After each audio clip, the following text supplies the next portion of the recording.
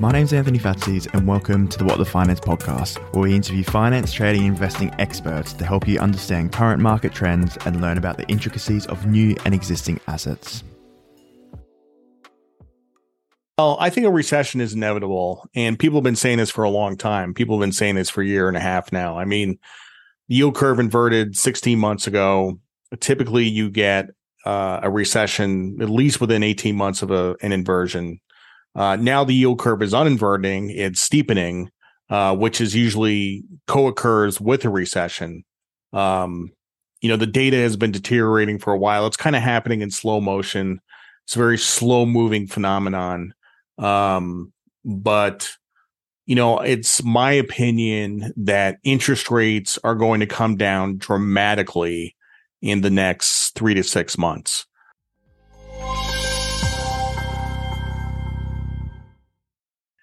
On this episode of the What the Finance podcast, I have the pleasure of welcoming on Jared Dillian, who's investor and author of the classic Street Freak, and he's got a new book coming out at the start of next year, which is No Worries, How to Live a Stress-Free Financial Life. So, Jared, thanks so much for coming on the podcast today. Yeah, thanks for having me. It's going to be fun. Yeah, I'm really looking forward to the conversation. I'm really enjoy listening to your views on all the other platforms. But yeah, my first question is, what is your current thoughts about, I guess, what we're currently seeing in the markets and the economy? Well, I think a recession is inevitable, and people have been saying this for a long time. People have been saying this for a year and a half now. I mean, the yield curve inverted 16 months ago. Typically, you get a recession at least within 18 months of an inversion. Now the yield curve is uninverting, it's steepening, which is usually co-occurs with a recession. The data has been deteriorating for a while. It's kind of happening in slow motion. It's a very slow moving phenomenon. But it's my opinion that interest rates are going to come down dramatically in the next 3 to 6 months. For a whole bunch of reasons. One, because the economy is slowing. Two, because we have the highest short positions on record in the Commitment of Traders report in bond futures, 2s, 5s, 10s across the curve, the highest short positions on record. And I think it's become pretty consensus, this view that rates are going to be the economy, we're going to be higher for longer, that, in spite of the fact that 8 out of 8 yield curve inversions have led to a recession, this one will not. That is kind of the prevailing view. Like, this time will be different. And you know what it means anytime somebody says this time will be different. Like, it's never different. Like, it's not going to be different this time. So I think we're actually kind of on the cusp of it. This is being recorded November 7th. And, we had the payroll data last week, which was pretty weak. Not atrocious, but it was pretty weak. The manufacturing surveys have been weak for a while. So yeah, I don't think it's going to be a catastrophe. I don't think it's going to be an exceptionally severe recession, like certainly nothing like 2008, but I do think that growth is going to be negative. So. Okay, that's quite brave, because I guess if we look at the recent GDP read, it was very high. Do you think that was just an abnormal reading, or what are your thoughts on that? Well, it's, abnormal or not, like GDP out of all economic indicators is the most backward looking and slow and lagged out of all the indicators. So I really don't think you can make money trading off of GDP. One of the closest things we have to a real-time economic indicator is claims. Claims we get weekly, and it's real time, and it's ticking up just a tiny bit for the first time in a long time. So we'll see if that continues. So is that the key thing that you're going to be watching, or what are this? I guess some other economic indicators you'll be paying attention to? We're getting Michigan sentiment this week. And, the discussions around sentiment are pretty interesting, because sentiment is very low. People are pretty bearish on the economy, and a lot of it is because of the lagged effects of inflation.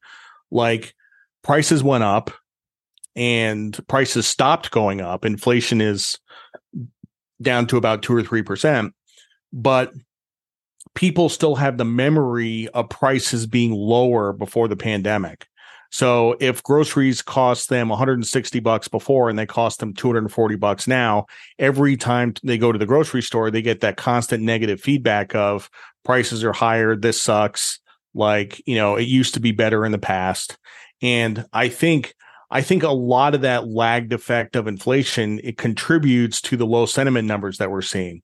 So I think that's a big part of it. So I don't think the sentiment numbers are as useful as they used to be. Okay, that makes sense. So what would you say is there any other indicators maybe are more useful now, you think, because of this shift in inflation? Well, what's interesting is that we have CPI, which CPI is also very lagged. And a big component of CPI is housing prices. And as you know, housing prices really defied expectations and continue to go up, including rents. And they're finally, I just listed my house for sale 3 weeks ago and I haven't sold it. And we're dropping the price today. I literally just signed the agreement. You're starting to see demand evaporate in the housing market. You're going to see rents come down. You're going to see housing come down. Of course, this isn't going to feed into CPI for like 9 months. But ultimately, I think a year or 2 years from now, you'll see inflation at 2% at the target or below. I think that's actually going to happen. So. Okay, no, that makes sense. And do you think Powell will actually, I guess, move as fast as you're saying? Because the challenge there is they've been so hesitant to stop raising, let alone pivot to decrease. So what do you think would have to happen to him then to pivot and actually start bringing down interest rates? Well, so the unemployment rate has gone from 3.5 to 3.9. I think if it prints 4, that's, a big psychological level.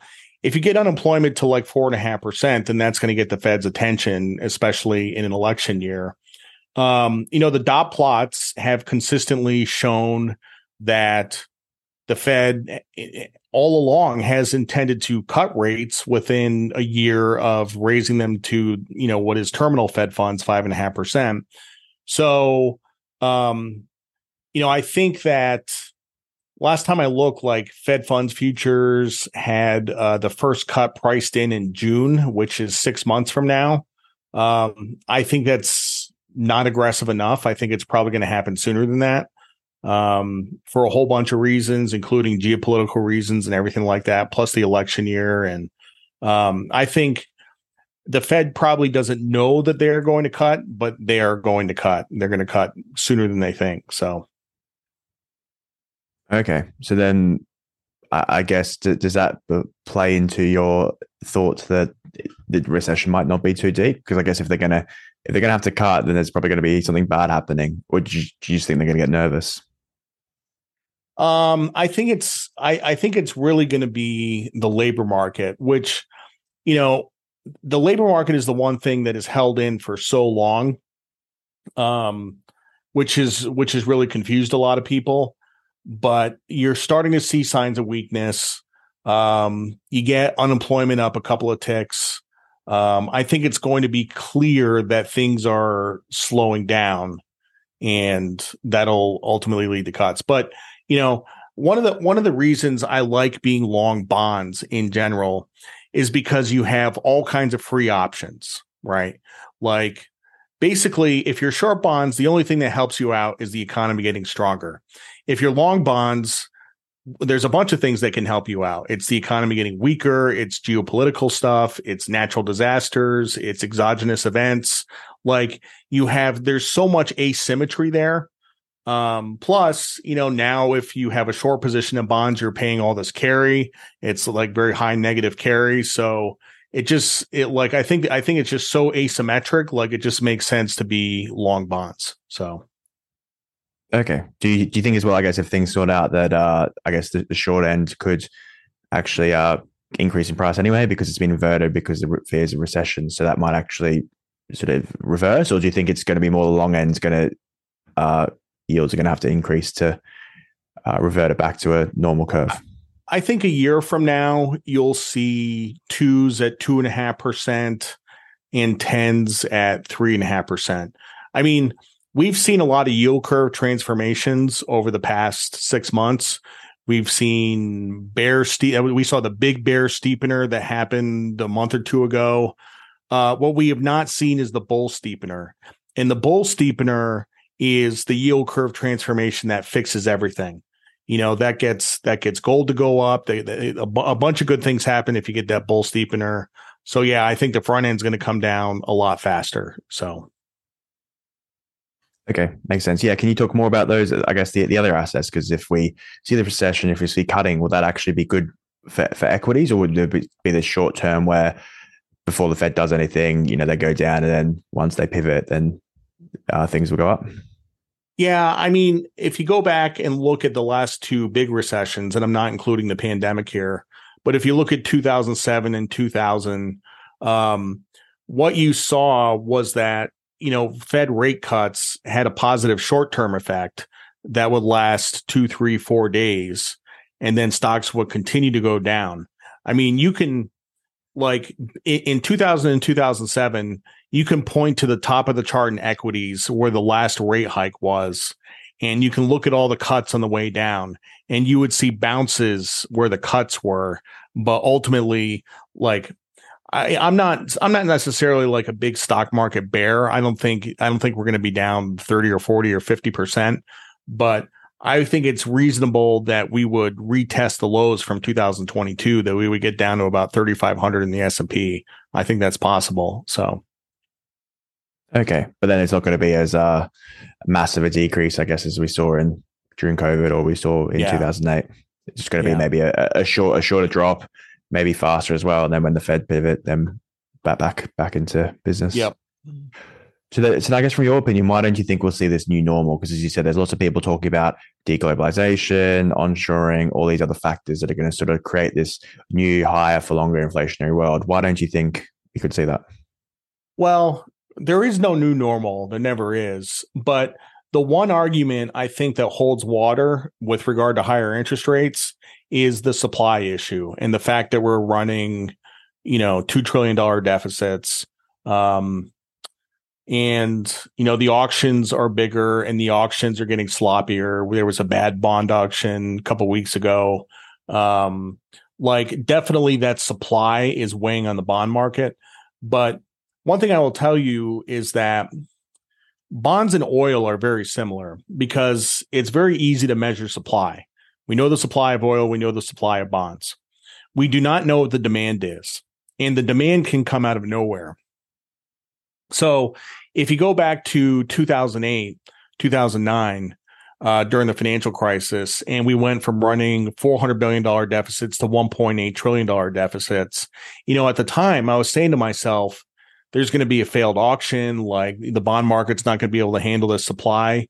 But we were in the midst of one of the biggest bear markets in history, and people showed up at the auctions because they were, it was one of the biggest risk off events of all time, and it was a flight to safety. So that can happen. I think it absolutely will happen. Okay, so sorry, what will happen? The fact that we won't have a issue. People will show up to buy bonds. They'll show up to buy bonds. Yeah.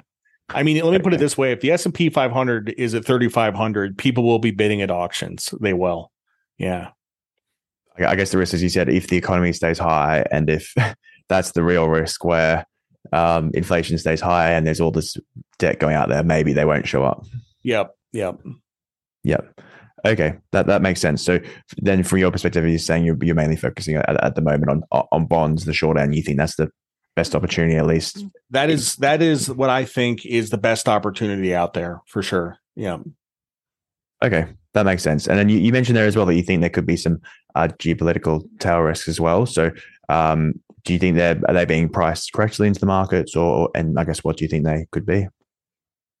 I mean, you saw, when the war in the Middle East started, you saw gold go from 1840 to 2000 in a couple of weeks. right? And that was all. That was a purely 100% geopolitical trade, and it's sold off since then. It's trading around 1960. Are the tail risks priced? I don't know. There's a lot of people out there who say that this will be contained and it will not spread to Iran or other countries in the Middle East. And I'm not a geopolitical expert. I don't know. All I want to know is I want to own that optionality, right? Like it's worth paying for. It's absolutely worth paying for. I mean, if you honestly think that that the geopolitical conflict is going to be contained, then short gold. Like that's the answer, right? Like that's the trade. There's a trade for that. I would rather be long the options. Okay, makes sense. So, if we sort of go into your book now, so as you said, you're releasing it sort of early next year. No worries. How to live a stress-free financial life. How does I guess what was the influence for writing that? So I had a radio show for 2 years. It's called the Dillian Show. It was a show on personal finance. And it was a daily show. I was on the air for 2 hours every night. I had to create a lot of content for the show. And, I would be in the radio station. It would be like 8:00 at night and I'd be talking in this microphone. And, I did a lot of thinking on personal finance.